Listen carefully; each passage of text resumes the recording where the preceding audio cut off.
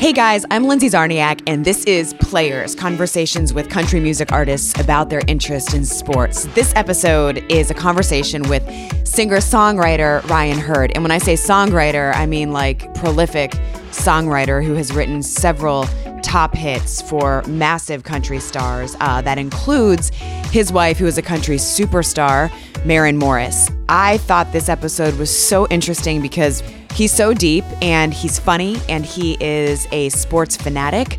But the story is also that he opened up and did share about he and Maren and about how they deal together with the fame and all that stuff like that.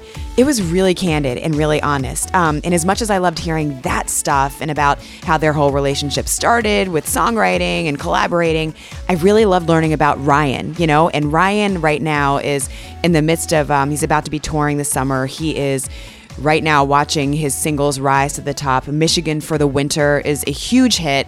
His story behind that song is pretty cool because he really went into his process and how it all starts. And to me, that is so foreign because I talk sports, but that's a different language. And I just am so fascinated by all of it.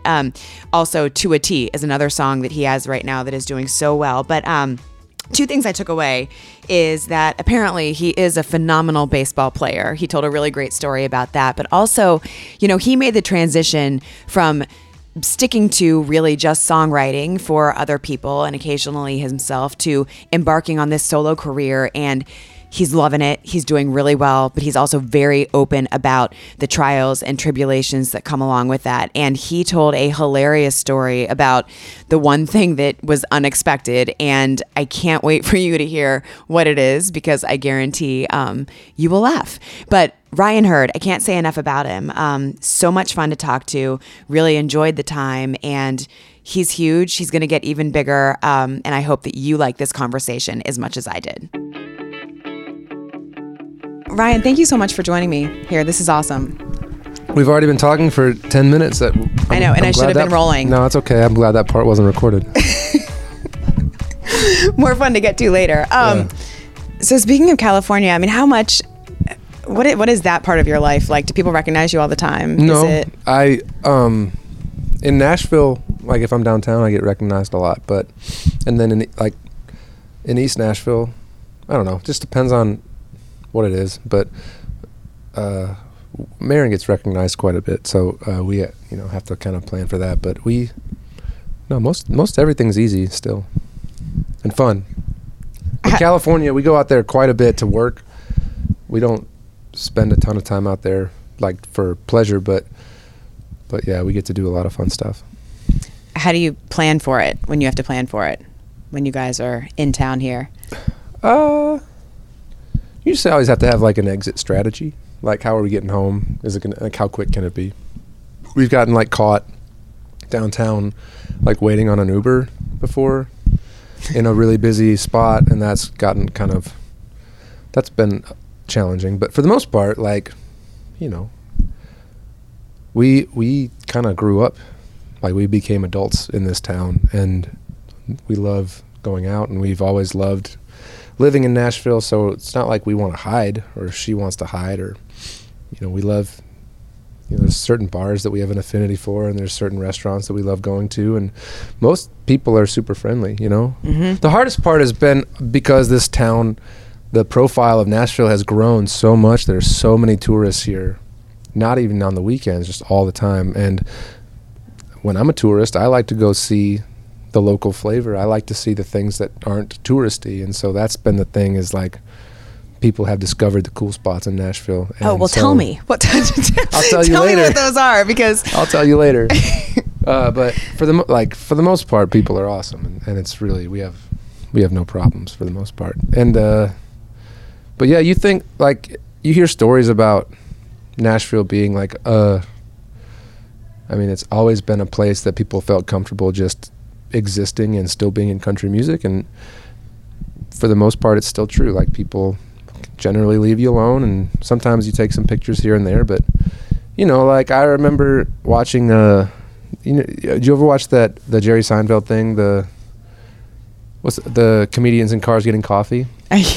Okay, Jerry does this thing with Zach Galifianakis, He takes Zach out, and Zach's talking about how he gets really bothered when people ask him to take photographs in public, and Jerry says, why? It's public.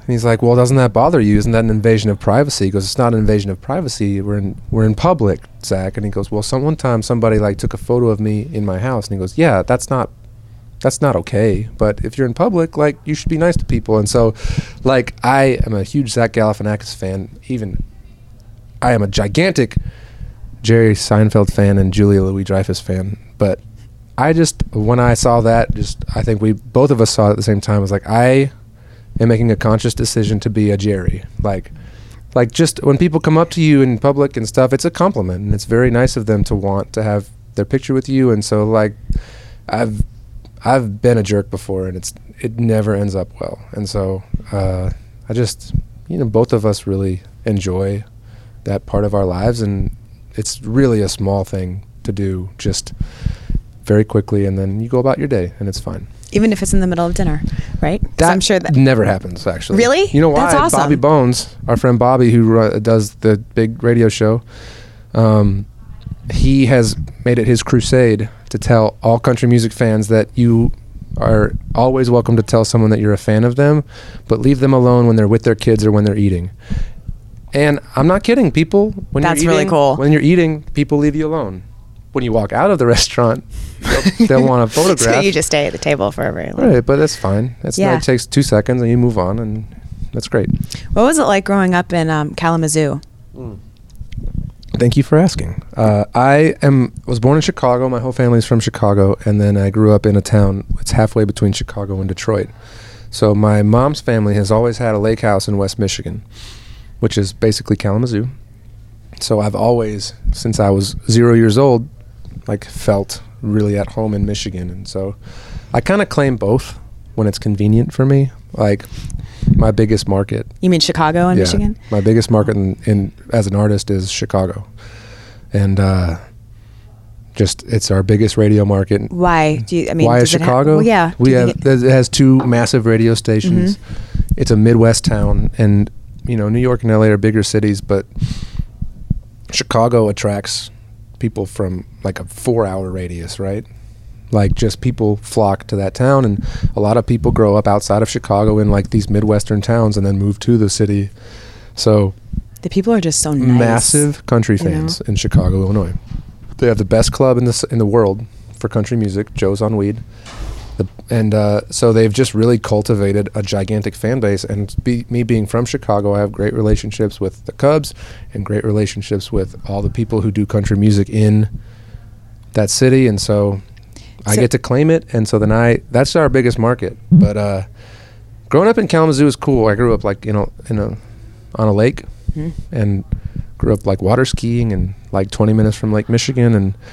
And so yeah, I'm a Midwest kid who ended up doing this, moved here for college, and stayed. So was that your plan? Back then? It's hard to tell a 17-year-old kid they had a plan. But I went to Belmont, and I think my mom wanted me to do music, and I just wanted to go to college in Nashville because I was like, this town is awesome. And I took, I ended up getting a sociology degree, which they didn't know what that was. They didn't like that very much. But well, what were you thinking? What were you going to do? I wanted to go to grad school at Michigan, and I had kind of made some plans to do that. And I wanted to go into the urban planning program. I got into the rural sociology program at Wisconsin, and the urban planning program at Michigan was an option, and just couldn't pull the trigger. So that's when I started writing songs. And then what? I don't know. Wait, so your mom knew, obviously, of your talent I've always for it. done music. I grew up, my mom plays piano and my dad would sing in church, and I would write songs. I started writing songs when I was like 14. And with the guy I still do most of my creative work with, his name's Aaron Esheis, and we grew up together in Kalamazoo and went to Belmont together. Mm-hmm. And he went and did a lot of music stuff while I was doing school shit. I feel like Belmont's always that school that is always in the tournament. It's always just there. Yeah. Right? I was there the first year they went. My freshman year, they went to the tournament for the first time. How was that? It was incredible. I mean, it's a small school, and that's like the Super Bowl is like winning your conference to go just see your name on the bracket. I mean, and also like we almost beat Duke that year. That was my sophomore year, I think. If Alex Renfro could inbound the ball, poor Alex, we would have won. I'm not kidding. Gerald Henderson stole the ball on the inbounds, went coast to coast, and laid finger roll to win with 0 seconds left. Do you remember George Mason? Yeah. And I was covering that team in Washington when they went to the Final Four. Could have been us. I'm just kidding. It could not have been us. Could have been you. We were a bunch of scrawny, whatever. It couldn't have been us. But there's nothing like it. There's nothing. I mean, that is such a magical sport. Did you like the tournament this year? I mean, how can you not? No. Why? What part of it? No, I loved it. What stuck out to you most? Virginia. Well, I bet against Virginia every single game. Why? I'm from Virginia, so that for me that was like my serendipitous choice. They were also hugely talented. Bets. They were good bets. To fail? I lost every single one of them. But listen to this: the first one I bet against was when he hit that weird shot to tie the game, right? With the kid with the bleached hair, tall kid, with 0 seconds left. It was like that, very improbable. They were like down 6 with like 15 seconds left, and they tied the game, right, or something like that. And then they did that same thing to Purdue, and then the same thing in the final four. It was just like all these like terrible beats, but it was incredible, and they were so. It was like I felt like this was the tournament I got the most invested in, even though Michigan. That's not true. Michigan the year before went to the national championship, but I watched that game in Bora Bora on my iPad. You're at the Michigan game? Yeah, against Villanova. Actually, both of them. Loyola as well. What time was that, I wonder? It was like I think it was like 11:30 in the morning or something. Yeah. And Bora Bora is the most amazing place. That's where we went on our honeymoon. That's where we went on our honeymoon. So fantastic. Yeah. I feel like I'm all over the place. I'm so sorry. Your people are going to be like... now I'm thinking about like the Final Four and all this other stuff. Wait, so what sports did you play? So I interrupted you somewhere back there, so I'm not sure the track that we were on, but that's okay. I grew up in Kalamazoo, and I went to a really small Christian school, and we were Class D athletic program. And so I played soccer. We had a top 10 soccer program in the state. Played basketball, and we were just okay. We won our conference my senior year. That was a big deal. And then I played baseball, and baseball was my favorite. So I was a catcher. Oh, wow. Yeah. How was that? I loved it. I liked playing catcher because I would never get bored. They let me call a game, so I could like call the pitches, and you're never bored when you're the catcher. And then I liked trying to throw people out. And I was a leadoff hitter, so I got to hit a lot. And can you equate things that you learned from that position to what you do now in music?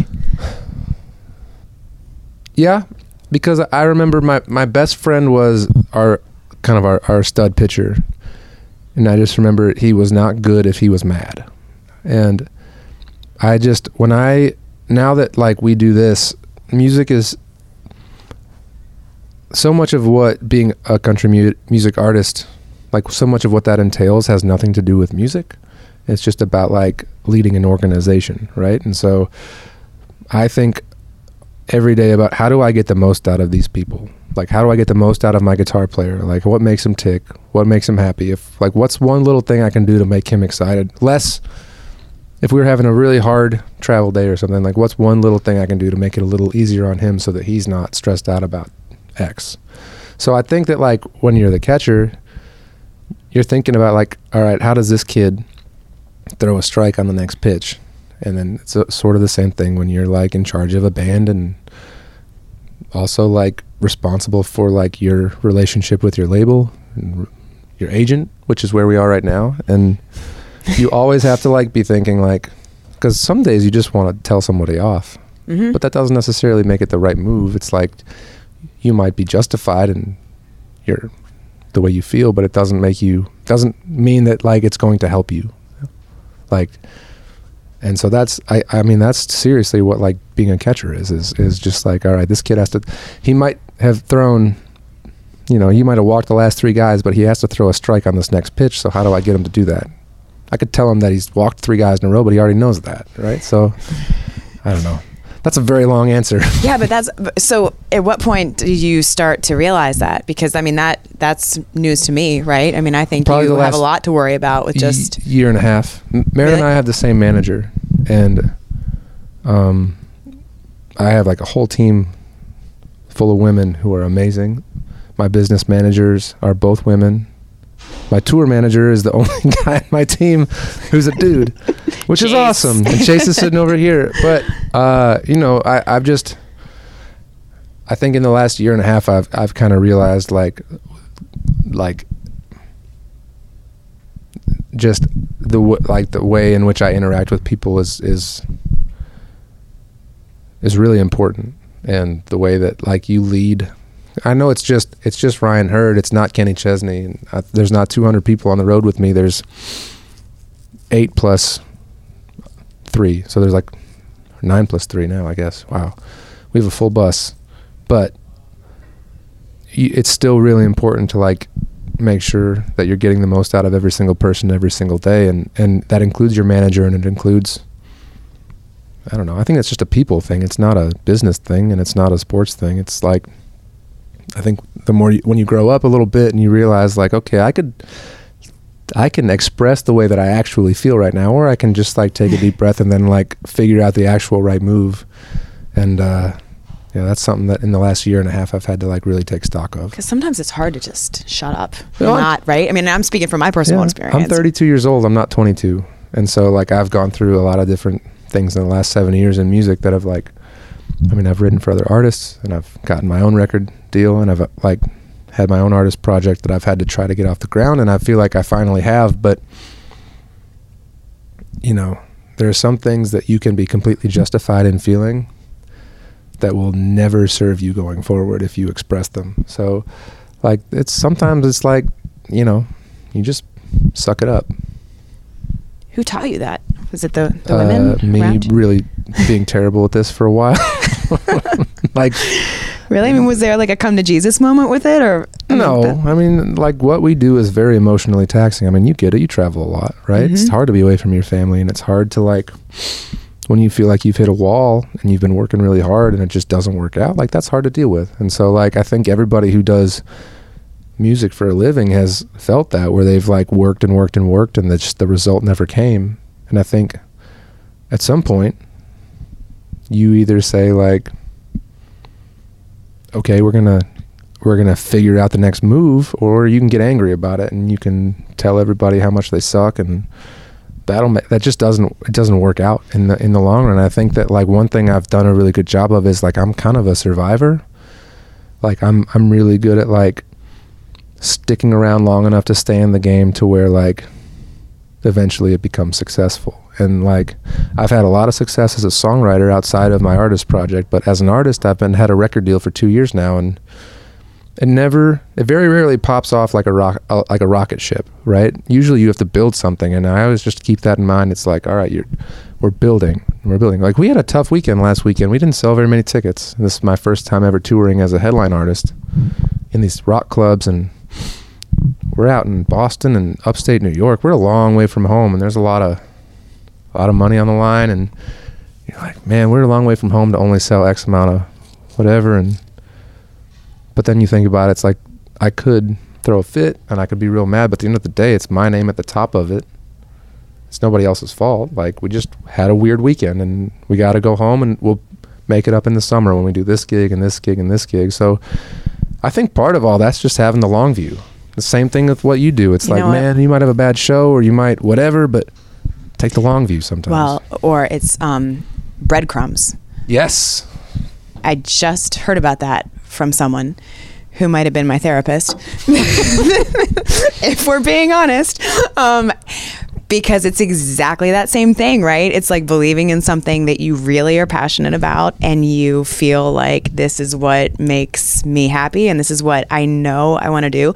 But to your point about selling the tickets, it's like if you're not seeing that instant response, what do you do, right? Well, I'll say this. I shouldn't say numbers on your podcast, but I have basically sold out every room I've played in this year. And we went to Boston, and we didn't sell out in Boston, and that's a huge market for me. And I was really confused. It was Easter weekend, and it was kind of weird. And I was like, okay, Celtics playoff game, but you're always competing with something. So it's not really an excuse. It just was it was just kind of strange to me. Well, then the next night we went to upstate New York, and we sold 150 tickets, which is not a lot of tickets. Like, that's not a bunch of tickets, but it was one of the most gratifying shows that I've played on this entire tour, because I'm not kidding, after the show I talked to every single person that was in the room. And that is almost more valuable than having a full room, because like those people are going to feel really invested in what I'm doing, and they're going to come back and they're going to bring 2 or 3 people, and they're going to buy. Every single person bought a poster or a t-shirt.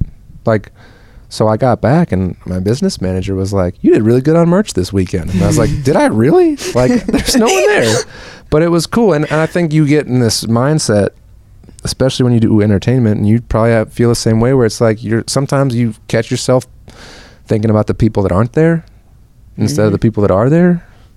And that's just a human thing. Like, I don't know, like, this is a business, but at the same time, like, what a fun business to be in. And even if it's just 150 people tonight, obviously you wish it was more. You always wish it was more. But it was just really cool to have that connection with like that many people. Like, every single person got to talk to me, and that was awesome.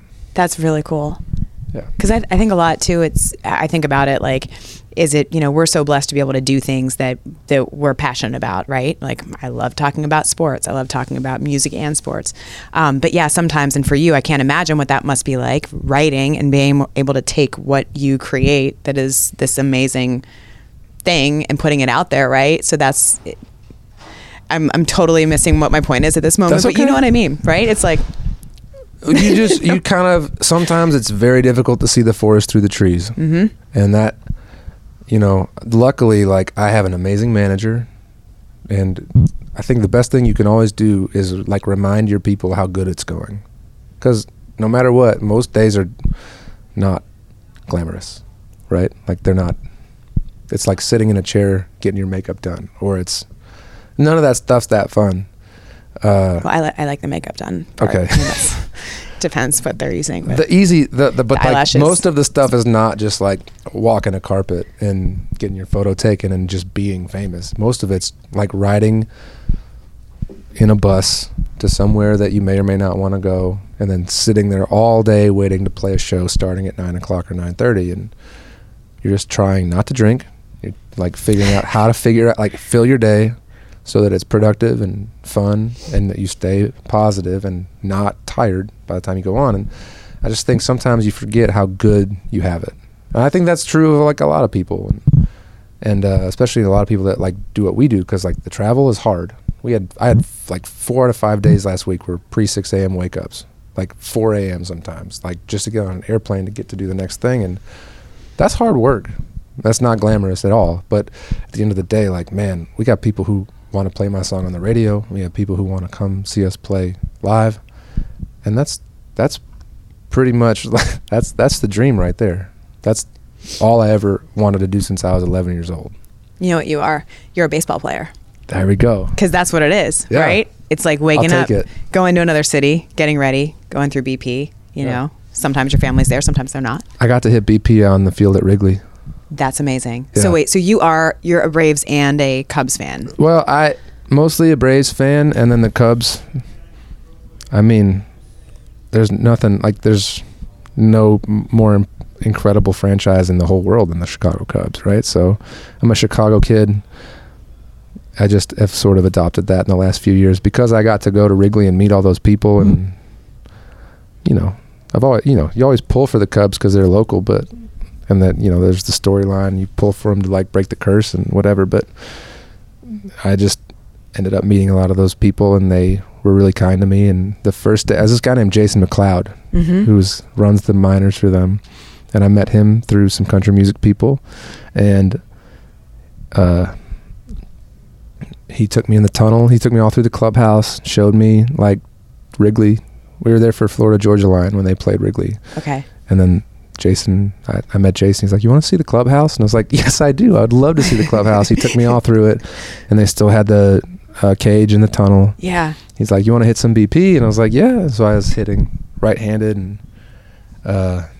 hit my friend Addie, who works here, was there too. And then I was like, hey, can I take a couple left-handed? Because I could switch hit when I was a kid. And he kind of rolls his eyes like, yeah, we can do a couple left-handed. And I, for whatever reason, had like the Ken Griffey Jr. swing of all swings and just unloaded on this baseball. And he's like, whoa. And I said, yeah, whoa.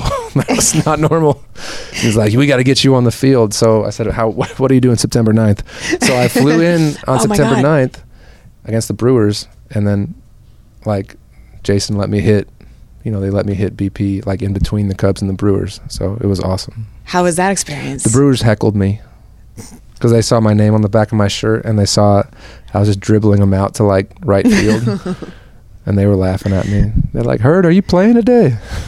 I was wearing jeans, my jersey, but it was incredible. Like I don't know. My dad was in center field shagging balls. I love it. I was like, where did Dad go? And all of a sudden I see him running in. He's got all these baseballs. He was throwing balls out into the crowd. He was having the best time. Oh my God. That's amazing. I'm doing the stretch this year. There. You're going to sing it? Yeah. When? June 21. Wow. Lake Shake weekend. So then I play on Sunday. That's so cool. Yeah, you should definitely come in for Lake Shake. I may have to. Yeah. That's amazing. So when you do that, is there more? I mean, you don't have to practice for that. For the stretch? No, I think you just go, Cubs fans. Oh. Let me hear you. A 1, a 2. I think that's how you do it. Take me out to the ball game. Anytime you forget the words, you just do this. You point the microphone out to them. And they sing. That's the good part about being in music, right? You know all the tricks. What's your favorite moment on stage? And do you have a pre-game / pre-show ritual? My favorite moment on stage. So right now our set does. I do a Kenny Chesney cover, Anything But Mine, which is my favorite country song ever. And why is that your favorite? Because it was written by. So we do so much co-writing in Nashville. Everything is co-writing. And Anything But Mine is written by one guy named Scooter Caruso, and then it was a massive hit on Kenny Chesney, and I feel like it was a song that came out, and it was the first time anyone really wrote that story of like spring break at the beach. And I feel like we've tried to rewrite it hundreds and hundreds of times in Nashville, and no one's ever really done it. And it's just the original like beach song in country music. And it just, no matter who you are in my crowd, in the morning I'm leaving, making my way back to Cleveland. And it's just a really cool moment for me. And I've never done covers before. It's the first time I've ever done covers. And so I just love doing that tune. And then I do Dress by Taylor Swift, which is terrifying because if you mess up the words, then all her people are going to come after you. But they haven't. They've been nice to me so far. And they're dressed like Christmas trees. We went to her show in Miami, and she's got the whole crowd there. This was the country version of Taylor, and they were all Christmas trees because she grew up on a Christmas tree farm. Yeah. People were dressed up in trees. Such a great show. It's crazy. We went to the one in Dallas last year. It's crazy. And then I do Michigan for the Winter. So that's my favorite part of that set, is those 3 songs in a row, just because for whatever reason, Michigan for the Winter is like the biggest song with my crowd, which was unexpected but is very special. And those other 2 songs I just think are a little left of center for what you would expect from someone like me. And so they're just really fun to do all like right there in a row. That surprises me that you say that was unexpected. Why was it unexpected? I think that a song like that is like a songwriter's song. Like you don't expect it to ever resonate like like a typical hit song resonates, where it's just like, I like this, it's catchy, I'm going to play it 100 times in a row on my boat or in my car. Like it's like a very thought out narrative, very thought out storyline. It's a story song. And so it kind of was a little, I never really expected that like my label would agree to release it. And I never really expected that like people would love it as much as they did. I don't know, maybe it's just like no matter what you do when you're doing any creative work, you kind of think you're always scared it's going to bomb, especially if it's like super artsy. And that to me is like one of my, like probably my favorite song I've ever written. So you're extra scared that no one's going to like it. But, you know, it's become a really big deal on, you know, it started out on the highway on Sirius, and for whatever reason has really resonated with people that like my music. And it's kind of the biggest moment of my set. To me it is. I mean, it's at least certainly the most unexpected moment of my set. Where did it come from? I feel like you've told the story a lot. No. But because I'm just curious what it's like for you when you start, you know, the idea of writing a song and what that process is like. And I don't. Okay. Well, I have my cell phone right here. It's an iPhone. Just in case you're curious. Yep. The visual. So for we're looking those at your iPhone. who are still listening. And I have, that's not it. But I have like a note which just says ideas, and I have all these like ideas and then scratch paper basically of like things that could be songs. Like the longest note page I've ever seen on an iPhone. Or lyrics, but Wow. it's just like a bunch of like just things that could be songs in there. And usually I have like 2 or 3 that I've been like chewing on. And I just kind of got off of a run where I wrote like 3 or 4 songs that were like my ideas. But Michigan for the Winter was just one that I was like, I'm really obsessed with. My friend Jessie Joe is the same way. We've talked about it, but she wrote Break Up in the End, which is a massive, it was a Grammy nominated country song. And we've both talked about the idea of like the title being the entire story. Mm-hmm. So like I got kind of obsessed with like forward titles that gave it all away. And so Michigan for the Winter is like a sentence and a story all on its own. It's sort of like and so all you're doing is kind of filling in the blanks with the lyrics. And so it took like 4 months to finish because I just wanted to get it right. There's basically like, there's that kind of 2 choruses in it, and there's like that pre-chorus and the chorus, and then, but it's basically like describing where I grew up and at the same time telling a story about why you're going there at like the worst time to ever go to Michigan, right? Like nobody goes to Michigan for the winter, and that's why it's like, that's what makes it compelling, is like basically like you're looking for solitude, you're looking for like to be alone, you're looking to escape from like this painful place. Even though the weather is terrible, like at least there's solitude, and at least there's like, you know, something familiar. And so that's kind of where the idea came from. And I mean, I've got another song coming out later this year called Florida with a Girl. Same idea. It's like me rewriting Anything But Mine. Not as good, but like not to sell myself short, but it's just like I don't think anyone will ever beat the first time someone's written that story. But I wrote a song, and then I have a song coming out next month called Her Name Was Summer. I just love these like forward titles that kind of like are already a story, right? They're like a poem. It's like when you're in, you know, like when you're a kid and you're in a writing class or your English class, and you're supposed to, like, you're given a title and you have to write a story to that title. Yes. That's cool. All of songwriting though. Like generally, I would say 8 out of 10 songs start with a title. You think of the title before? Yeah. You kind of write backwards. That's like my most co-writing in Nashville, Tennessee it starts like that. People with ideas in their phones, they're like, what about something like this? How would you write that? I don't know, but I think it could be maybe like this sort of angle. And I mean, the truth about writing songs is there's never a bad idea if you can write it the right way, right? Mm-hmm. Like you could write a song called like, you know, Orange Speakers in the Corner.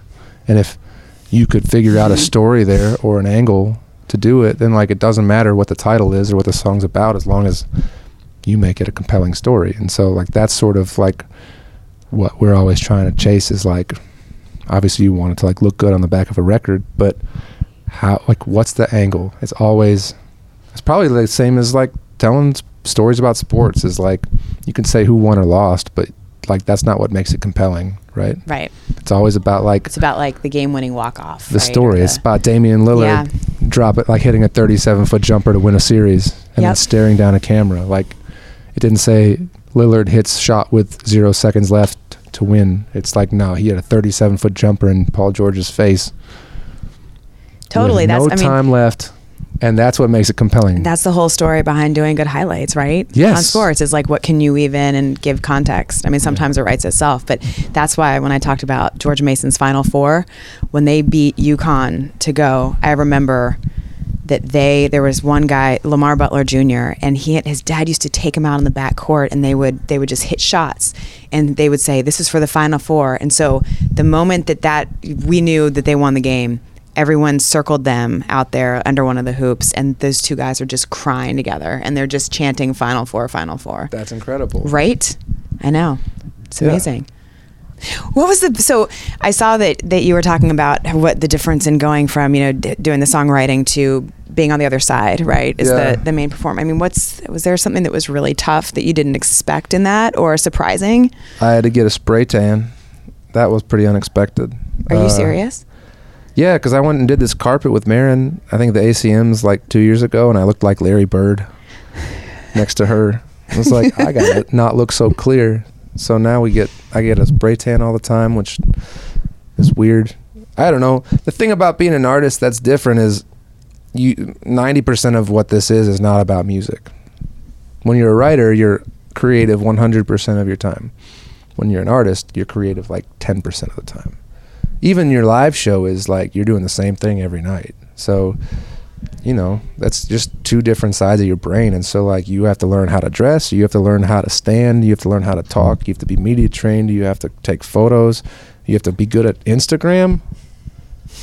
Like, who cares? Are you good? No. And I don't, and that's probably why people follow me, is because like there's nothing ever going to go up there that's not like 100% like something that I'm inspired to put up. And so I don't know. I don't even know how many followers I have anymore. I used to keep track. Haven't looked in a while, but I don't know. That's like all these things you have to be good at that have nothing to, and you have to have relationships with radio, and you have to have relationships with all the media people in town. You have to like kind of always be on. You probably know about that. That's kind of hard to be on all the time. I've gotten in a lot of trouble before just because I didn't feel like being somewhere and everyone could tell. And that's just, you have to learn how to be an artist. And it's probably the same as like all these NBA players who just next question their press conferences. And it's like, dude, that's just the job. Like, sorry that you don't want to answer, but you're in the NBA and that's just, sometimes you got to show up you got to go and you just got to show up. It's also, though, what's different for them is if you do it that way and then you go out, though, and you still score 40 points. That's true. You win the game and no one cares. That's true. No one cares. If you go out there, right, and right, you lose all benefit of the doubt if you're a jerk and you're single flops or something. You just have to always be on. And Marin's really good at that. I've actually had a front row seat to like a rocket ship taking off, and that's really fun. To see somebody do every single part of this really well. She's been doing this since she was 11 years old. So everybody thinks she's an overnight success. I mean, she's put in her time and her miles and whatever, but she's also extremely excellent at every single part of being a country music artist in Nashville, Tennessee, and a pop artist accidentally. So I've gotten to watch the way that she carries herself and conducts herself and like really learned a lot from that. And so, there's some stuff that I don't know how inside I want to get, but like just investing in having a stylist, even if it seems like it's a waste of money or a waste of time, like at some point it's not. And just having the look, having the confidence, knowing that you're not walking into a situation looking like a guy that just went out and got a spray tan.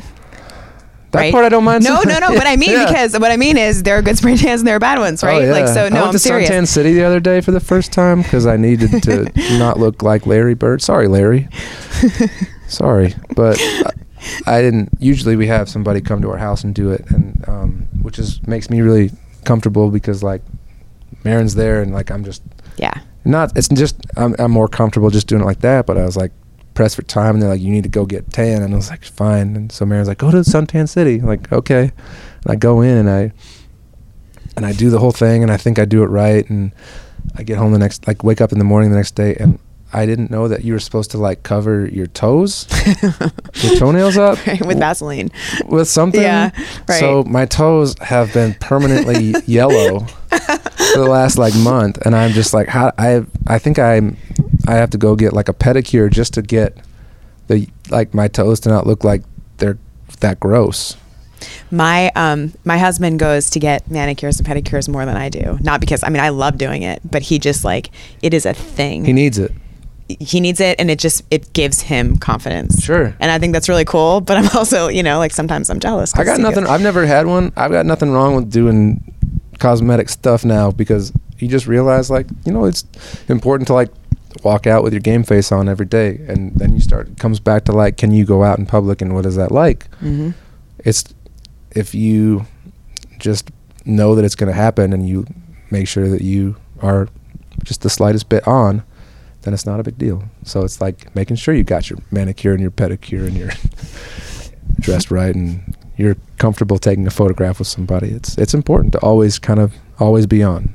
Even though I'm not good at this, but I'm getting better. My wife's really good at it. How do you make it work? How do you do the balance? We have the same manager, which is really helpful. And so she's not only in charge of our careers, but she's also like making sure that she's carving out time to where we have days off together, and that like we can, like if I want to go see her show somewhere, that like I get to wherever it is, and then like if I land at an airport, like her tour manager will make sure that I get to the bus and like all that.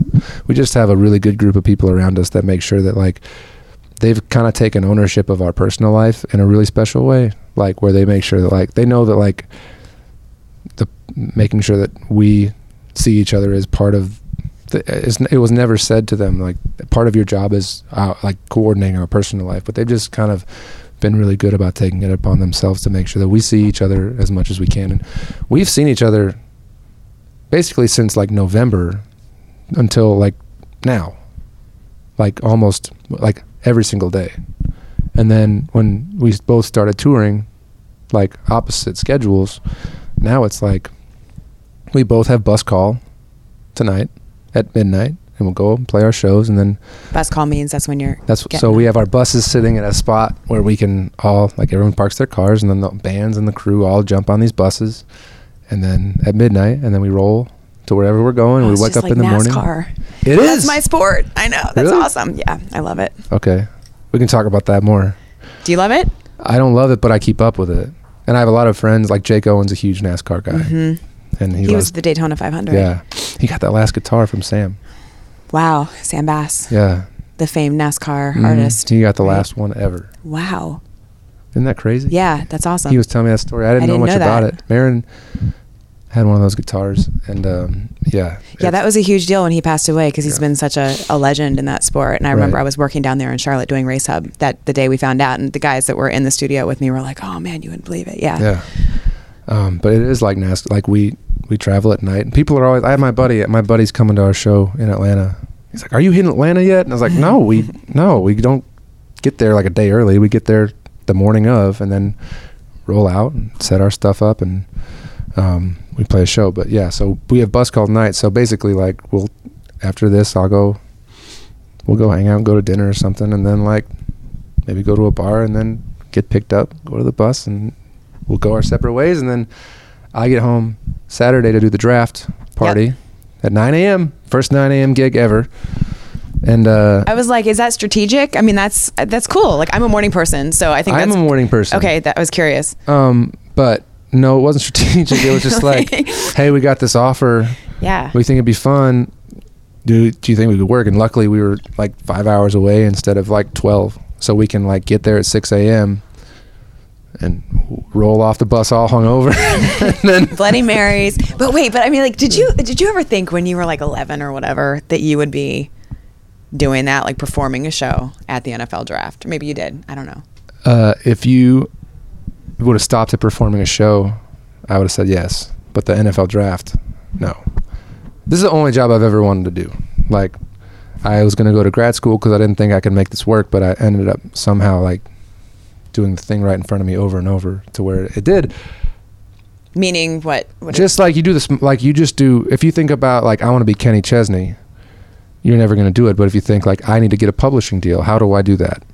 Then you can, every little thing, you do every little step in front of you over and over. And then you wake up one day and you're where you kind of hoped you'd be someday. So I told my high school girlfriend, she was, you know, high school kids are strange, but she's like, do you think we could, like, you know, be together when we're grown up? And I was like, I don't know, I'm going to live on a tour bus. So you can get used to that idea. I remember that. I was like 15 years old or 16 years old. And then, like, I look at it now, I'm like, I live on a tour bus. So it's kind of crazy. But I've always loved sports so much, and I never thought that, like, music would open doors to sports the way that it has. Like, I've gotten to do so much amazing stuff, like so many amazing things. Like, I walked onto the field at SunTrust. I walked from the street down the steps onto the field the other day, and I just imagined, like, if I ran the bases when I was a kid at Turner, like one of those nights, just like I'm 8 years old running the bases, and now I'm just walking onto the field, and like you just never really imagine being able to walk, like just do the things, have the opportunities that I've had in sports, just because I have done well in something else. I think a lot of people who do sports wish they did music. Yep. And a lot of people who do music wish they did sports. For sure. So, no, I have a lot of those moments where, I mean, I sat next to Chipper Jones the other day at the Braves game. He was behind me, and I couldn't stop staring. That's my favorite athlete of all time. You know? Oh, really? He is? Yeah, of course. Him and Jeter, because Jeter is from Kalamazoo also. And but I don't know. You say, like, playing an event at the draft. No. But I also didn't think Nashville would ever have a draft, you know? Like, we are really lucky to be... This city has grown so much, and we throw a hell of a party. And I think, like, people are going to walk away from this weekend the same way they walked away from the NHL All-Star Game 2 years ago. They're going to say, that was incredible. Because we just are really good at entertaining people. Like, the stage looks amazing. Broadway is going to be so fun. Like, all the bars are ready. There's going to be so much to do. Like, I just think that this is an entertainment town, and they will always put their best foot forward with an event like this. I mean, we do it all the time with, like, CMA Fest. We do it all the time with, you know, Bridgestone. And, you know, we have the biggest New Year's Eve in the country as far as, like, the fireworks show, and we have 100,000 people that come and see whoever's playing. Usually it's Keith Urban. And so, like, we're not, like, it doesn't feel like it's new for us to, like, do a draft thing, which is a really cool thing, and it makes me really proud to like live in Nashville. So I don't know, when you're like, I don't know if that's like a long answer to your I don't remember the question right now. No, you said would you ever, like, think you're playing at the draft when you're growing up? Well, I played at the All-Star Game. It was not very there was nobody there, but that was cool. It was fine. Well, no, I think it's cool. I remember because Cole Swindell told a story about his Braves obsession, but how when he was a kid, he wanted to be playing as a member of the Atlanta Braves, and flash forward and he's playing, you know, at their stadium. Right. Yeah. And so it's kind of what you're saying. It's like you can't see it. Maybe you think that there's a way that's going to happen, but it's just kind of cool how stuff takes on a different life of its own. Yeah. And it's really, I know he's the same way where, like, he gets to go to the Masters and just go. We get to do so much stuff. I mean, we went to the Super Bowl. I got to see Tom play in the Super Bowl because Marin had a show up there, and we had front row seats. And I was like, we are at the Super Bowl right now. And it was the most amazing thing I've ever been a part of. Like, and she doesn't care about sports, but she cares about, like, doing fun stuff with me. And she knew that it would be, like, pretty badass to be, like, for me, like, to take me to that event. And I don't know, that we've gotten to do so much amazing stuff. And was there a moment that you remember when you were like, oh, maybe we shouldn't just be friends? Yeah.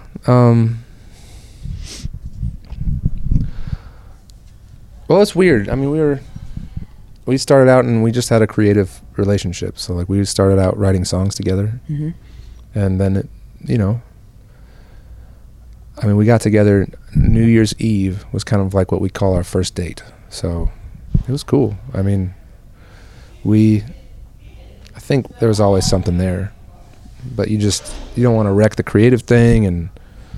But, like, as far as, like, one moment, I'm not sure. I mean, at some point you just can't stop it anymore. There's just nothing you can do. And so just remember, like, we were going to the same party on New Year's Eve like 3.5 years ago, and just kind of looked at each other like, yeah, we're gonna date now, and it was kind of cool. So yeah, I did that whole like midnight thing, and everybody saw, and you're like, oh, I guess we're an item now. So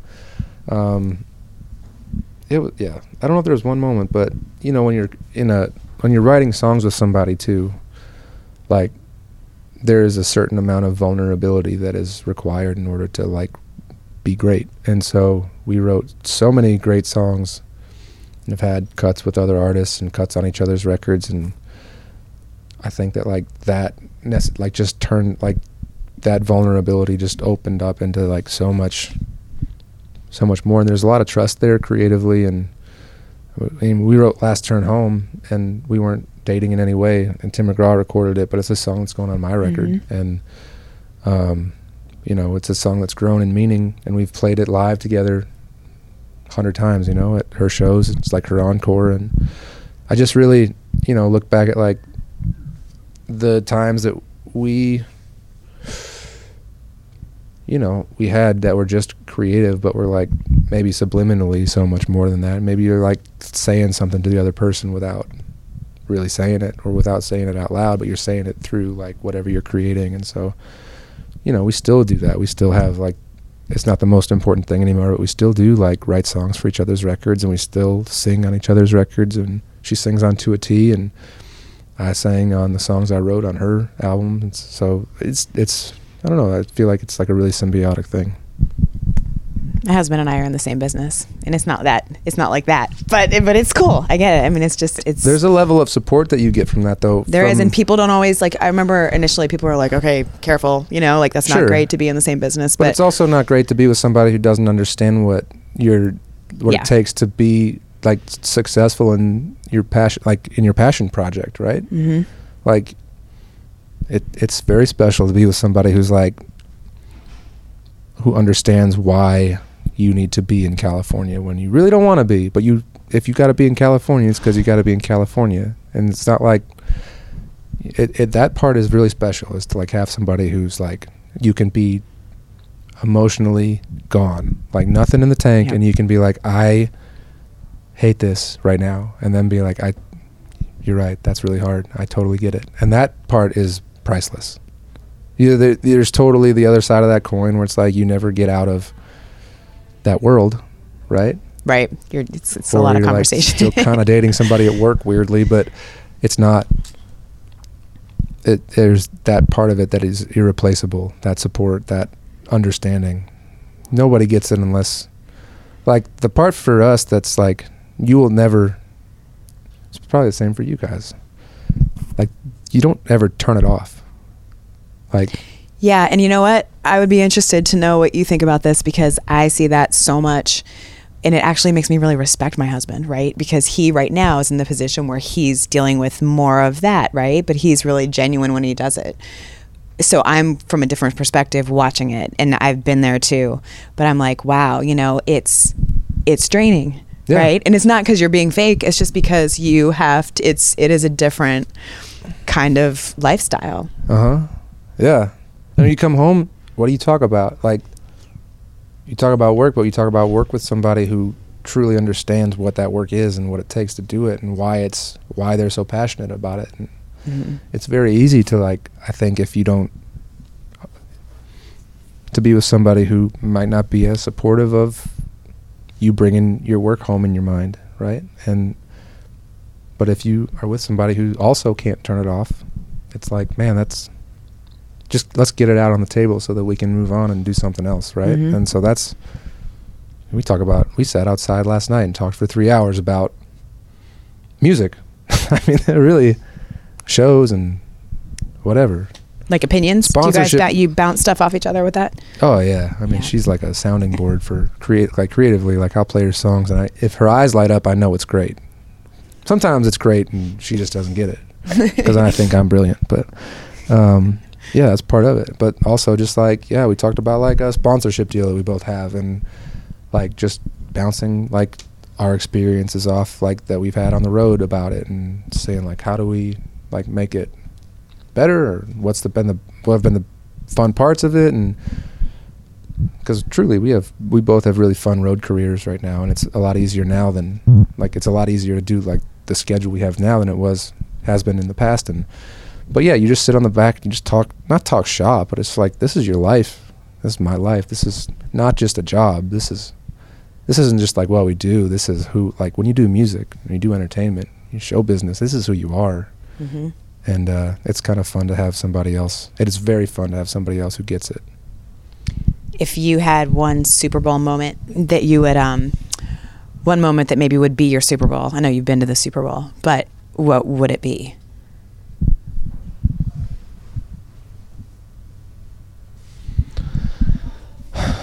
I don't know. I think being nominated for Song of the Year. I don't have to win it, but I've been a songwriter in Nashville for 7 years now professionally, and I feel like I'm really well respected as a songwriter, and as someone, like I feel like my perspective is very well my perspective is very well respected. Whatever. That was for me. But for whatever reason, I just think like that is sort of that's my Super Bowl, is like being nominated in that category. It doesn't have to be as an artist. I can do, like, if that'd be really special for me. So ACM or CMA or Grammy or whatever, being nominated for Country Song of the Year that's sort of always been like in the back of my mind as something that would mean a lot more than a lot of other things. I don't know. I feel like you'll never have enough money. You'll never sell enough tickets. But like something like that, having your own little piece of country music history because of the art that you made, that's what really makes me go. Is the 10% of the artist side of it just as good as the 100% creative now that you've been there? I talk about what I do as wearing like it's like wearing a pair of shoes. I saw you said that, yeah. You've seen that? Okay, so you've like... I read. Damn it. That's okay. No, so you said one shoe is like, it's like right? Wearing pants and a shirt. I don't know. It's like two different gloves. But I still write songs for other artists. Like I find that to be very fulfilling, and that's honestly how I make a living. So like I can't do one without the other right now. Like I need to be creatively fulfilled. I'm not writing 200 songs a year anymore, but I'm writing enough to where I'm like scratching that itch and like getting on enough records to where it still means something. But I can't. I've had so many doors open up as an artist, like within like the writing side, sports, actually selling tickets to shows, people coming to see me. Like I don't know, I love that part of my life now, and I'm really glad that I spent the 2 years really struggling to make that part work, because now it's starting to pay off, not even in like a financial way, but in like a heart way. You know, you're like really doing things that like I'm so excited to get on a bus tonight and go play Athens and Atlanta, and you know, a guy just walked by and said tickets look cool and it'll be fun. Like that's all I care about, is like the room is going to feel right, and then I'll get home and we'll have a great weekend, and that's it. Like that to me that's what I've been building toward for the last few years, is like trying to make that life happen for me and for Marin. But I can't do that without the creative part. Like I have to do the creative thing, and you know, it's like I took the pressure off of it. Like I don't write as much. I probably write 60 songs a year now instead of like 200. But once I took the pressure off of it, like great things started to happen. Like creatively opened up. People started cutting the tunes. Like it's kind of became So like, how'd you do that? How'd you let the pressure off? Well, I spend all my time trying to be an artist. So, and that takes up all of your attention. But it's a good thing. It's so like, you made at some point, you had to make okay, here's my decision. I'm going for it. When you sign that record deal, you're done. Like you give yourself completely to that goal. And so that's what it takes. So that doesn't mean that I don't try to write good songs for other artists. I try every week to do that, but it's just not, you know, your energy has to go toward the artist part. The thing that I think is cool is the relatability factor. Like I think that's not a coincidence, right? I mean, that's like that's what your songs are. It's what storytellers' songs are, right? And like for you to take it on stage, and it's just all natural. I hope so. I try to smile a lot on stage. I feel like a lot of people try to like be tough or mean mug the crowd or like be something larger than what it actually is, and I just like to like look at people and smile and hope that like I think people really dig it. I have a lot of people just be like, you look real happy up there. And I'm like, that's the point. We're supposed to like share something here. And I just have tried really hard to just make a human connection with people. So like all that stuff together it's been a really, really fun year. It's starting to pay off, and it sort of feels like like a guy who's been a sixth man for his entire career, like a senior finally getting a scholarship. But like, you're so young. That sort of thing. So young. I know, but I've been here for a while, and I've been doing this for a long time, and like I literally know everybody in Nashville. Like for the most part, I know every artist. I know every writer. I've worked with most of them, and like I'm not young here. Like I'm like kind of like right in my prime. So it's kind of fun that it ended up like all that work is sort of now like paying off in a really like satisfying way. So great to talk to you. Thank you. You have the stretch coming up. That's we have awesome. the draft. Yep. Go Blue, go Titans, whatever. The king of sports. Yeah. Ryan Hurd. Thank you, Ryan. Very kind of you, but thank you. So fun to talk to you. Thank you. Yeah. What an awesome guy. Thank you so much for listening to this week's episode. A special thank you to Ryan Hurd, who was so cool, so candid. I totally appreciated the time, especially during draft week, we should say, when he was run ragged. If you enjoyed this episode, be sure to listen and subscribe to other great episodes of Players. You can find them on Apple Podcasts, Google Play, Spotify, or anywhere that you get your podcasts. And don't forget, please leave a review while you're there, and then pick like 100 friends and tell them to go and listen. Thank you so much. And also, of course, thank you to the folks at Cadence 13, especially producer Bob, for all your hard production work. All right, guys, see you next week.